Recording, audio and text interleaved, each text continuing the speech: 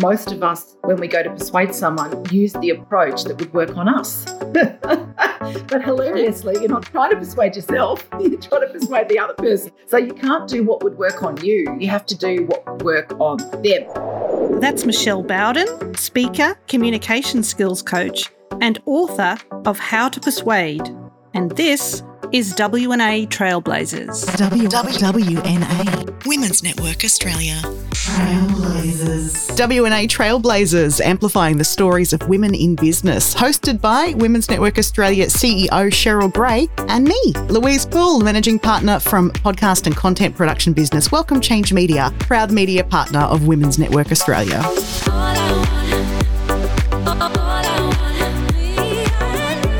We've all been in that sales situation where the salesperson is doing their best to convince us that their product is the one we should buy. In their mind, they've listened, they've evaluated, and now they just need to close the deal. If only we'd comply. Persuasion probably isn't what you think it is. And we've all got our own Da Vinci Code that unlocks our receptiveness if what the speaker is saying is really something that we can agree with. Trailblazer Michelle Bowden has written books and regularly holds seminars around presentation and persuasion, and she's Cheryl's guest in this episode. So, Cheryl, let's talk about persuasion then. Would you consider yourself to be a persuasive person? Look, I think we all have to be persuasive in this day and age, whether it's from convincing someone to buy whatever it is you're selling or convincing your family to eat the tea you've cooked. We've really got to work hard sometimes at persuading people to take action, to listen, to consider our points of view. So, yeah, look, I really think Michelle is onto something very important.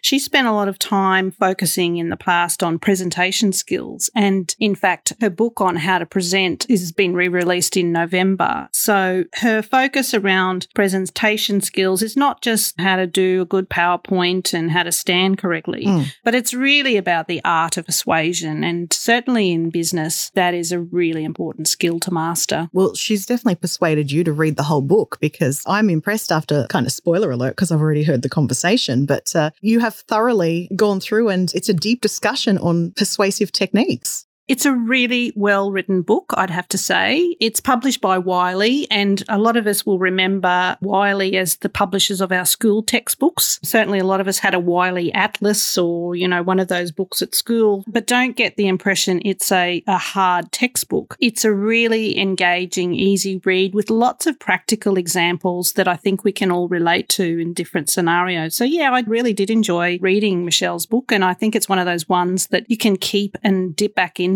and hone certain parts of your persuasive skill. I think, there's a really important distinction as well that she makes about people thinking persuasion is about manipulation, because it's actually being able to confidently convince people of your perspective. Yes, and I think we also, in that same discussion, we'd start to reconsider sales. And of course, sales is a really important business skill. But often when we think about sales, we think of sort of Swami used car salesman and trying to sell us something we really don't want. But the art of sales and the art of persuasion is often about acknowledging that people have a problem that they need solved. And I think Michelle just helps to give us some techniques to feel comfortable in the way we present, the way we talk, and the way we hopefully solve a problem that exists, whether it be a consumer, a buyer, or just someone that we're talking to in everyday conversation. I think that we need to hear from Michelle now then, because you've persuaded me. We've got to listen. Well, tip number 1, listen to Michelle.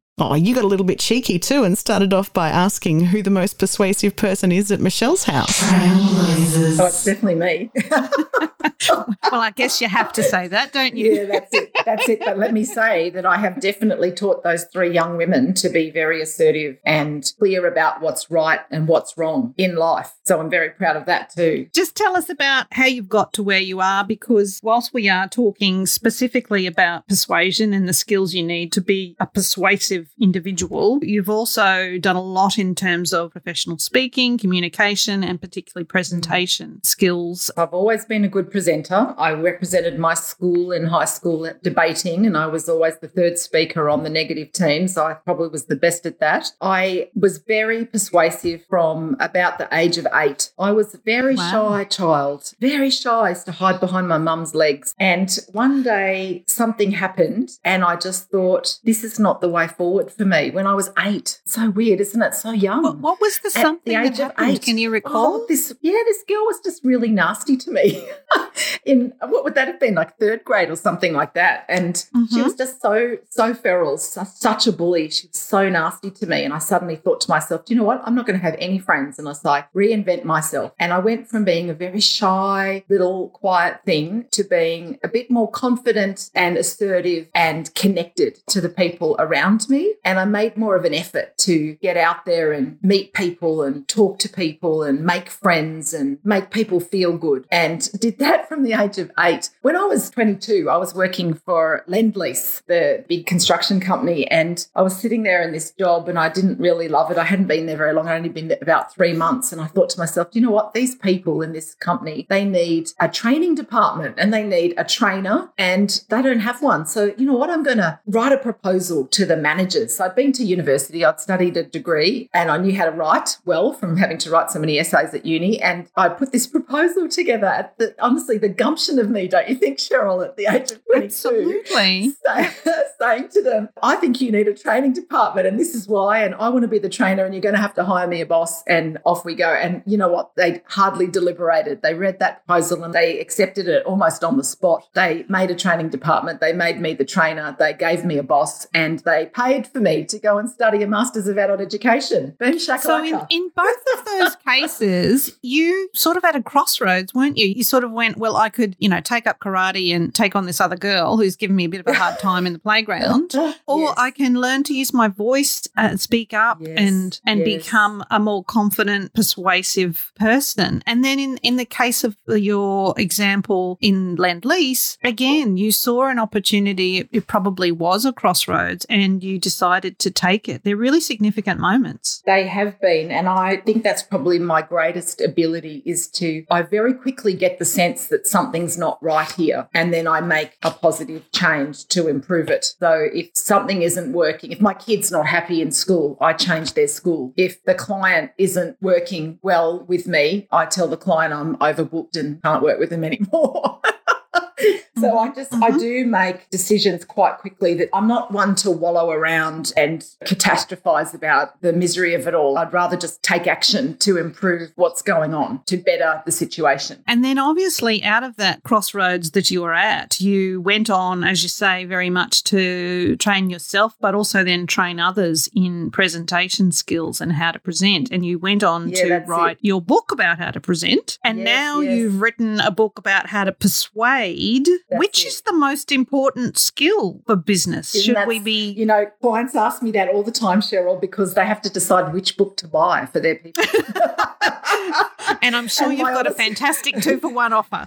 It's the same skill, in my opinion. Every time we communicate, we are presenting, whether we think of it as a presentation or not, whether we're having a conversation, whether we're writing a business case or an email, whether we're pitching or tendering for something. To me, that is presenting. Presenting is any form of communication, one-to-one, one-to-few, one-to-many, where your objective is to change the audience's thinking or behaviour. So we are always presenting. It was about, probably about 2 or 3 years into running my Persuasive Presentation Skills Masterclass that I started running 23 years ago. And I thought to myself, there's a niche within a niche here. What I'm good at teaching people to do is not just public speaking, which is really how to stand and deliver a message. What I'm good at is showing people how to use their skills to persuade the other person in the presentation to think, feel, or do something different to what they were thinking, feeling, or doing a minute ago. So I niched within the niche into persuasive presenting. So to me, presenting and persuasion are actually the same thing. If you're presenting well, whether it's a eulogy, whether it's a 21st speech, whether it's your bridesmaid speech, whether it's a presentation at work to get $400,000 worth worth of endorsement for an idea you've got.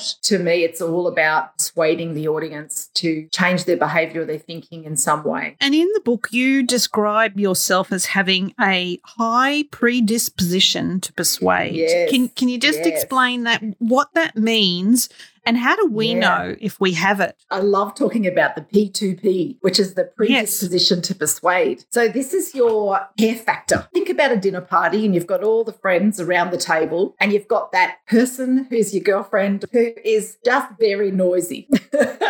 And she's holding court. Everybody's listening to her and they're laughing at everything she's got to say. And she's driven to persuade you to her way of thinking. So the subjects we shouldn't talk about in public, like tax, religion and sex, isn't it? Something like that. So someone raises climate change, for example, as an issue. And that girlfriend of yours, she's right up in her high horse and she's telling everybody, no. What you've got to know is this. What you've got to believe is this. That person has a very high predisposition to persuade. They don't want to leave the table until everybody sees it their way. And honestly, whilst it's fun to test this, it's not actually an indicator of how persuasive you are, because you will also know, Cheryl, that person sometimes ends up, everyone thinks they're a little bit silly. Everyone just has a bit of a laugh at them, like almost like they're a bit of a joke, because they're very entertaining, and sometimes they can really go too far. Them. Oh yes, and absolutely. You know, that tipping point. That's it. And they will go over the tipping point. Someone with a high predisposition to persuade will often go over the tipping point. They don't care if they're hurting people's feelings or if they're talking over the top of people. They are driven to persuade you to their way of thinking. It's very interesting in my life. I have a very high predisposition to persuade. It's 96%. It's extraordinarily high. I am driven to change someone's mind. Wouldn't it be amazing if we had a dinner party of high P2Ps all in the room? What sparks would fly? That's it, sparks, because everyone's talking over the top of each other and some people aren't listening very well. Now, my husband, on the other hand, is like a wizard. He has a very low predisposition to persuade. It's way below 50%. He is not driven to change your mind. He has his own opinion and he's very firm in his convictions. He's highly intelligent, but he is not driven to persuade you to see it his way. So at the dinner party, my husband won't talk up. He'll almost melt into the background of the dinner party and he's very happy to laugh along with people and listen to what everyone's saying. And then when he does speak, maybe you have this friend too, Cheryl, when he does speak, it's like a wizard is talking. Everyone is quiet and you could hear a pin drop in the dinner party. While my husband talks, everyone sits back and nods their head and reflects upon what he is saying. So do you see, even though he has a very low predisposition to change your mind, he's actually incredibly persuasive when he does talk, because he waits until he's got something meaningful to say and then he says it with great elegance. It's not how persuasive you are, it's how driven you are to change people's minds. So persuasion doesn't necessarily equate to success, or success in the sense of an outcome, or is it that our definition of persuasion is sometimes not what we think it is? Yes, I think most people don't define persuasion correctly, actually. So when it comes to the science of influence, and we're talking about influence here, not influencer, you can do this without a six-pack, spray tan and a TikTok account. There's 5 ways that we go about doing it. 2 of the ways are aggressive. They're what we call forcing and directing. 2 of the ways we influence are passive. That's modelling and guiding. And then one of the ways in the middle is the assertive approach, and that is persuasion. So often people ask me, what's the difference between persuasion and influence? Well, persuasion is a subset of influence. It's one way we go about influencing people around us. And actually, all of us oscillate on the continuum from aggressive, passive, and back again, and through the assertive way with persuasion all day, depending on how much you care about the outcome and how much time you've got. So the example I often talk about is you've got a 3-year-old in the backseat of your car and you pull into the traffic lights and turn your head to check that they're safely strapped in, and you notice the child has unstrapped themselves and they're having a party on your backseat of your car. What words would come out of your mouth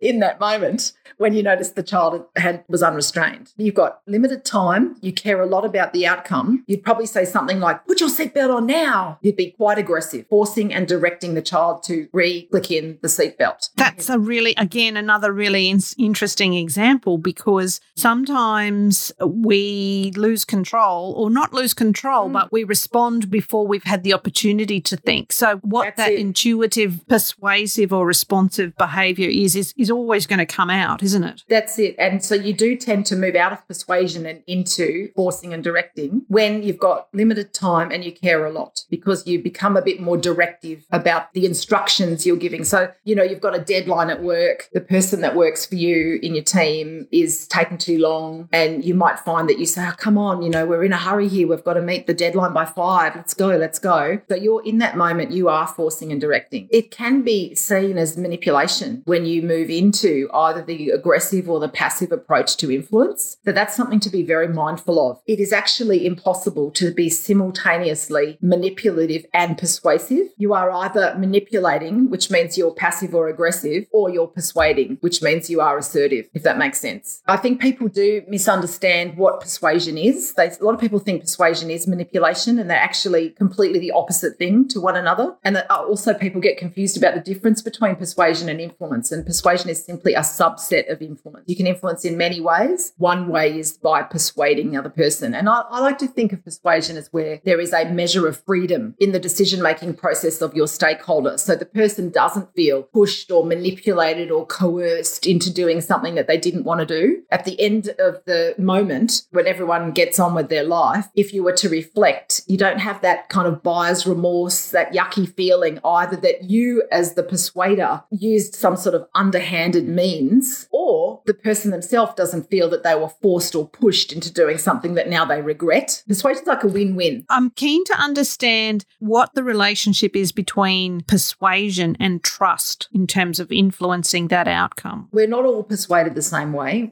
As humans, we're all different people with different needs. So there are 4 main approaches to persuasion. And I suppose the funny thing about persuasion is that most of us, when we go to persuade someone, use the approach that would work on us. But hilariously, you're not trying to persuade yourself. You're trying to persuade the other person.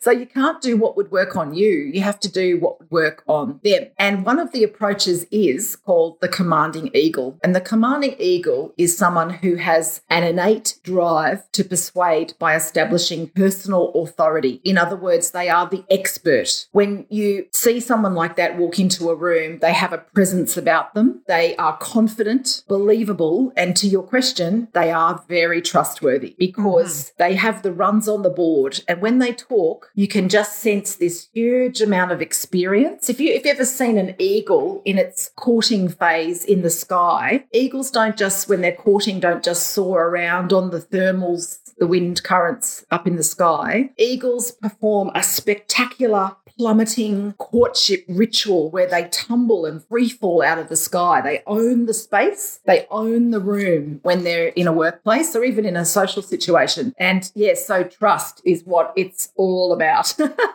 because that you just can sense that they know what they're talking about. The friendly budgie. Tell us about the friendly budgie. Yeah, if you don't mind me just quickly explaining at the risk of everyone thinking I'm full of pop psychology.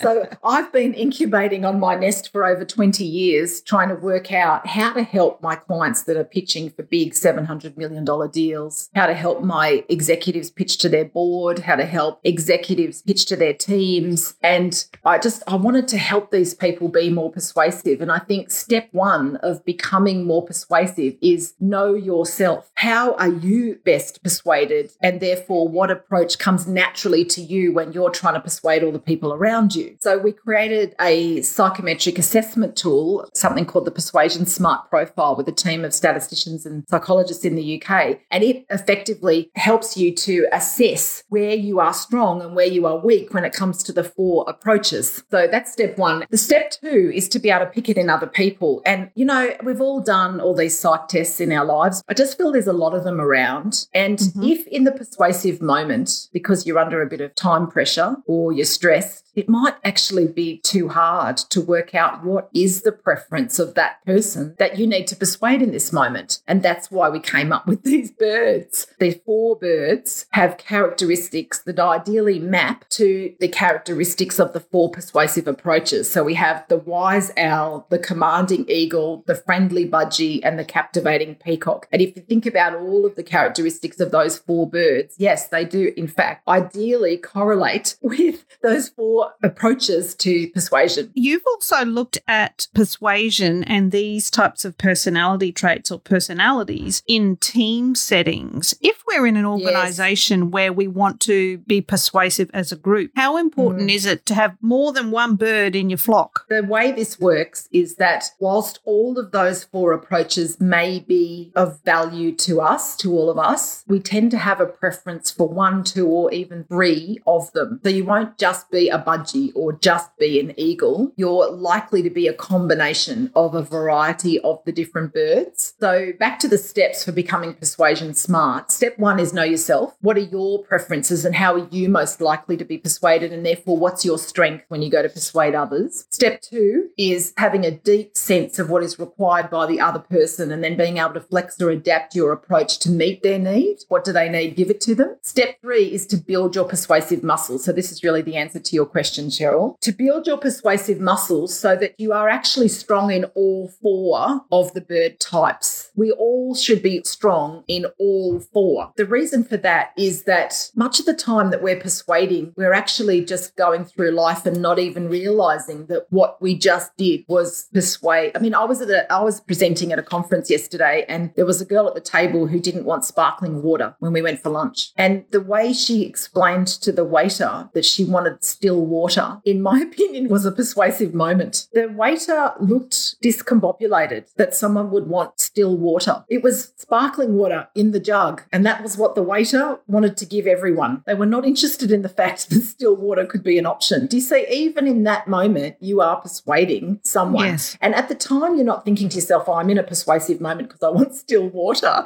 So if you can, there are actually 10 actions for each of the 4 birds, which equals 40 actions. And I know that sounds like just too much to care about. The good news is that really a lot of the behaviours that we need to get better at are very easy things to do immediately. You don't even have to learn them. You can just start doing them. For example, we should all say because more often. It's the number 1 persuasive word in the world. We should not say the word but when we're communicating with people because it activates their mammalian brain, puts them into a fight-flight response, and then they argue with us. We should put numbers, not bullet points, when we send an email or put slides up because owls care about the logic of an argument, need numbers, not bullet points. Do you know what I mean? There are some simple things that we can all do right now to be instantly more persuasive. And that's what it is to sort of flex your persuasive muscle so that you've got more of the skills and can therefore persuade more people more of the time. And then step 4 of becoming persuasion smart is adapting or flexing your style to give the other person or the other people what they need. And most of the time, we're not persuading one person at a time. We've got 10 people in the meeting and there'll be all a variety of different combinations of birds in the bird cage. So if the more we can really bring those 40 actions into our skill set and sort of unconsciously competent at all of those things, then without even thinking, we're going to be persuasive. Super conscious of my use of the word but from now on.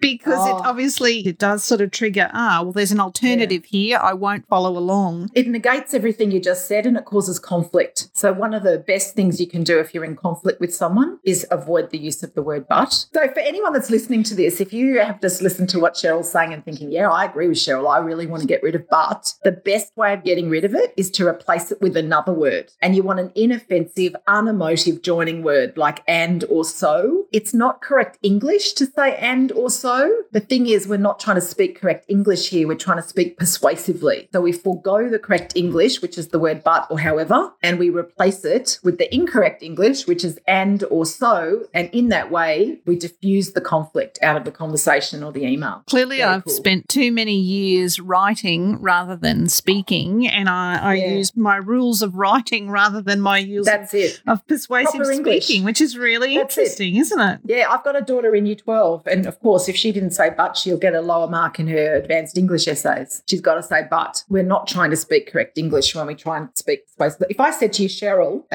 you look so great in that frock today. It just really suits you. The colour is vibrant. You look terrific. You just look so healthy and well. It's just a great choice for you. But I'd love to see you in a navy one. That's right. It's a real downer to have that but at the end. And in a performance appraisal, for anyone that's listening, you're so amazing. You did this. You met your KPIs. You achieved X result for our company. But we need you to focus on this now. Oh, dear. That person's looking on seek.com if you performance manage them like that. Fantastic tips. And there's plenty more in the book, obviously, but now you've just got me going. I can't stop. Tell me about storytelling, and where does storytelling fit into our persuasive toolkit? Everyone needs stories, owls, eagles, budgies and peacocks, and the story needs to be adapted to the needs of whoever you're persuading. Owls need stories that include case studies, external proof that the message you're conveying is to be believed. Eagles need the story to be about you and your achievements and your credibility, your runs on the board. Budgies love stories that make everyone feel good, where there's a positive outcome. Something was sad and then something lovely happened at the end of the story and now we all feel terrific.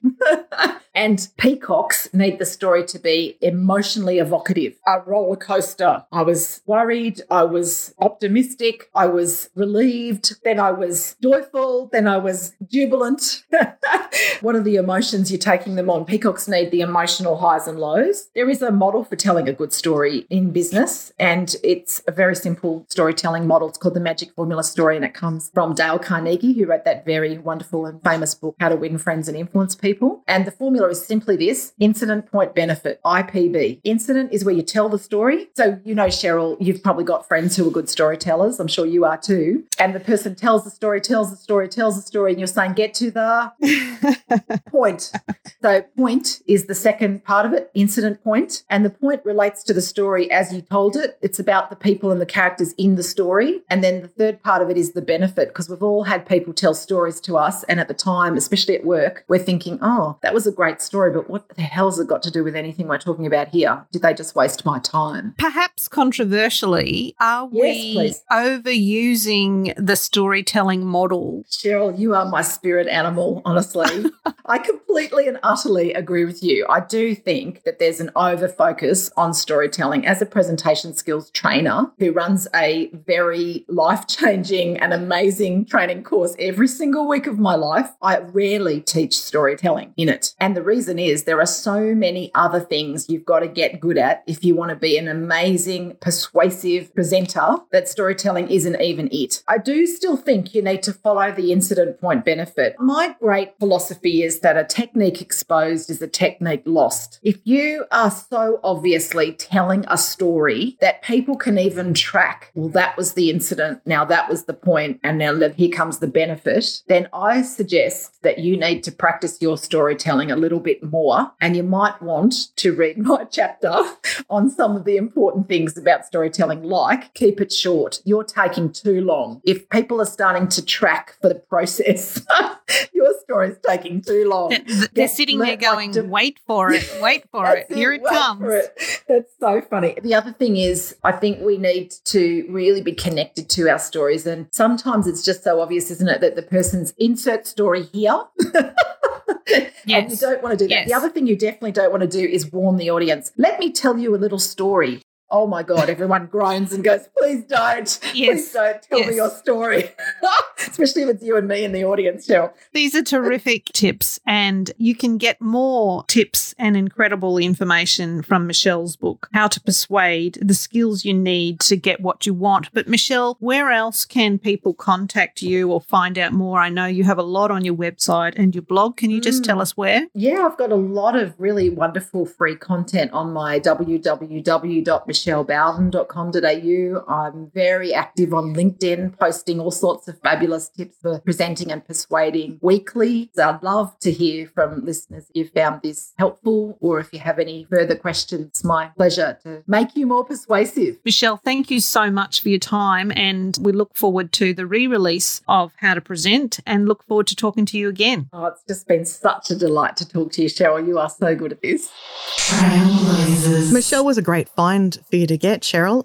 But I feel like we've both been called out on our use of the word but since then. And we have been called out. Exactly right, Louise. I did not realise how many times I used the word but until Michelle pointed it out in that conversation. And, you know, I really struggled after that to actually come up with sentences that didn't start with the word but. That was so interesting, though, because I didn't consider that. But the fact that it's a negative, it negates that thing that you just said. If you could see me, mind blown emoji. That's my face right now. I agree. And I was feeling really terrible, I'd have to say, when she kept pointing that out. But what I also liked was she quite rightly pointed out that the use of the word and in the written form would be incorrect. So I've probably grown up spending all of my time very much focusing on writing and correct use of language in the written form. But of course, when we're trying to persuade someone in the way that we're talking, so very different style and totally different set of rules. And now we need to use the word and more often. And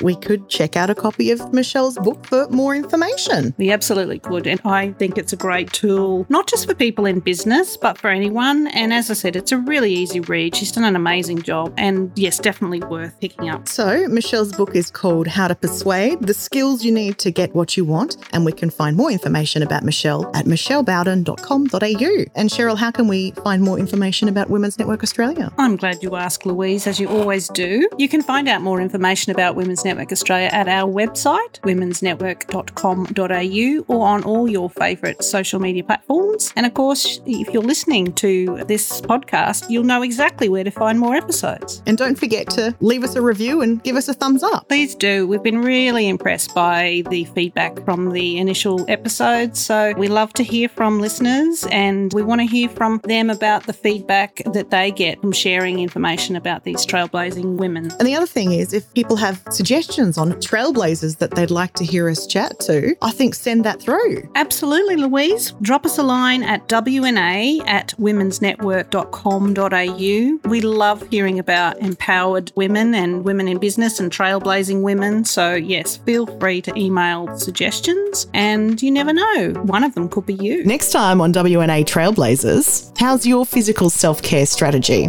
If you are stuck in stuck mode or in survival mode or on that hamster wheel of achieving, there's ways out. And I certainly know when I was in survival mode, I just thought that I had to endure this forever. Really, really grateful that I had an excellent doctor. I went to see him one day because I was having chest pains multiple times a day. And he said to me, I actually don't know how you're walking around. I've never seen a blood pressure this high on somebody your age. You don't make some major changes, you'll probably have a stroke before you turn 30.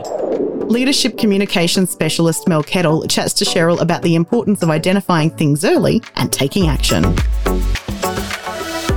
Women's Network Australia Trailblazers, amplifying the stories of women in business. Follow us from this podcasting app and be the first to hear new episodes. What's your story? We'd love to hear it. Or if you know someone who'd make a great guest in a future episode of WNA Trailblazers, drop us a line on the Contact Us page at womensnetwork.com.au.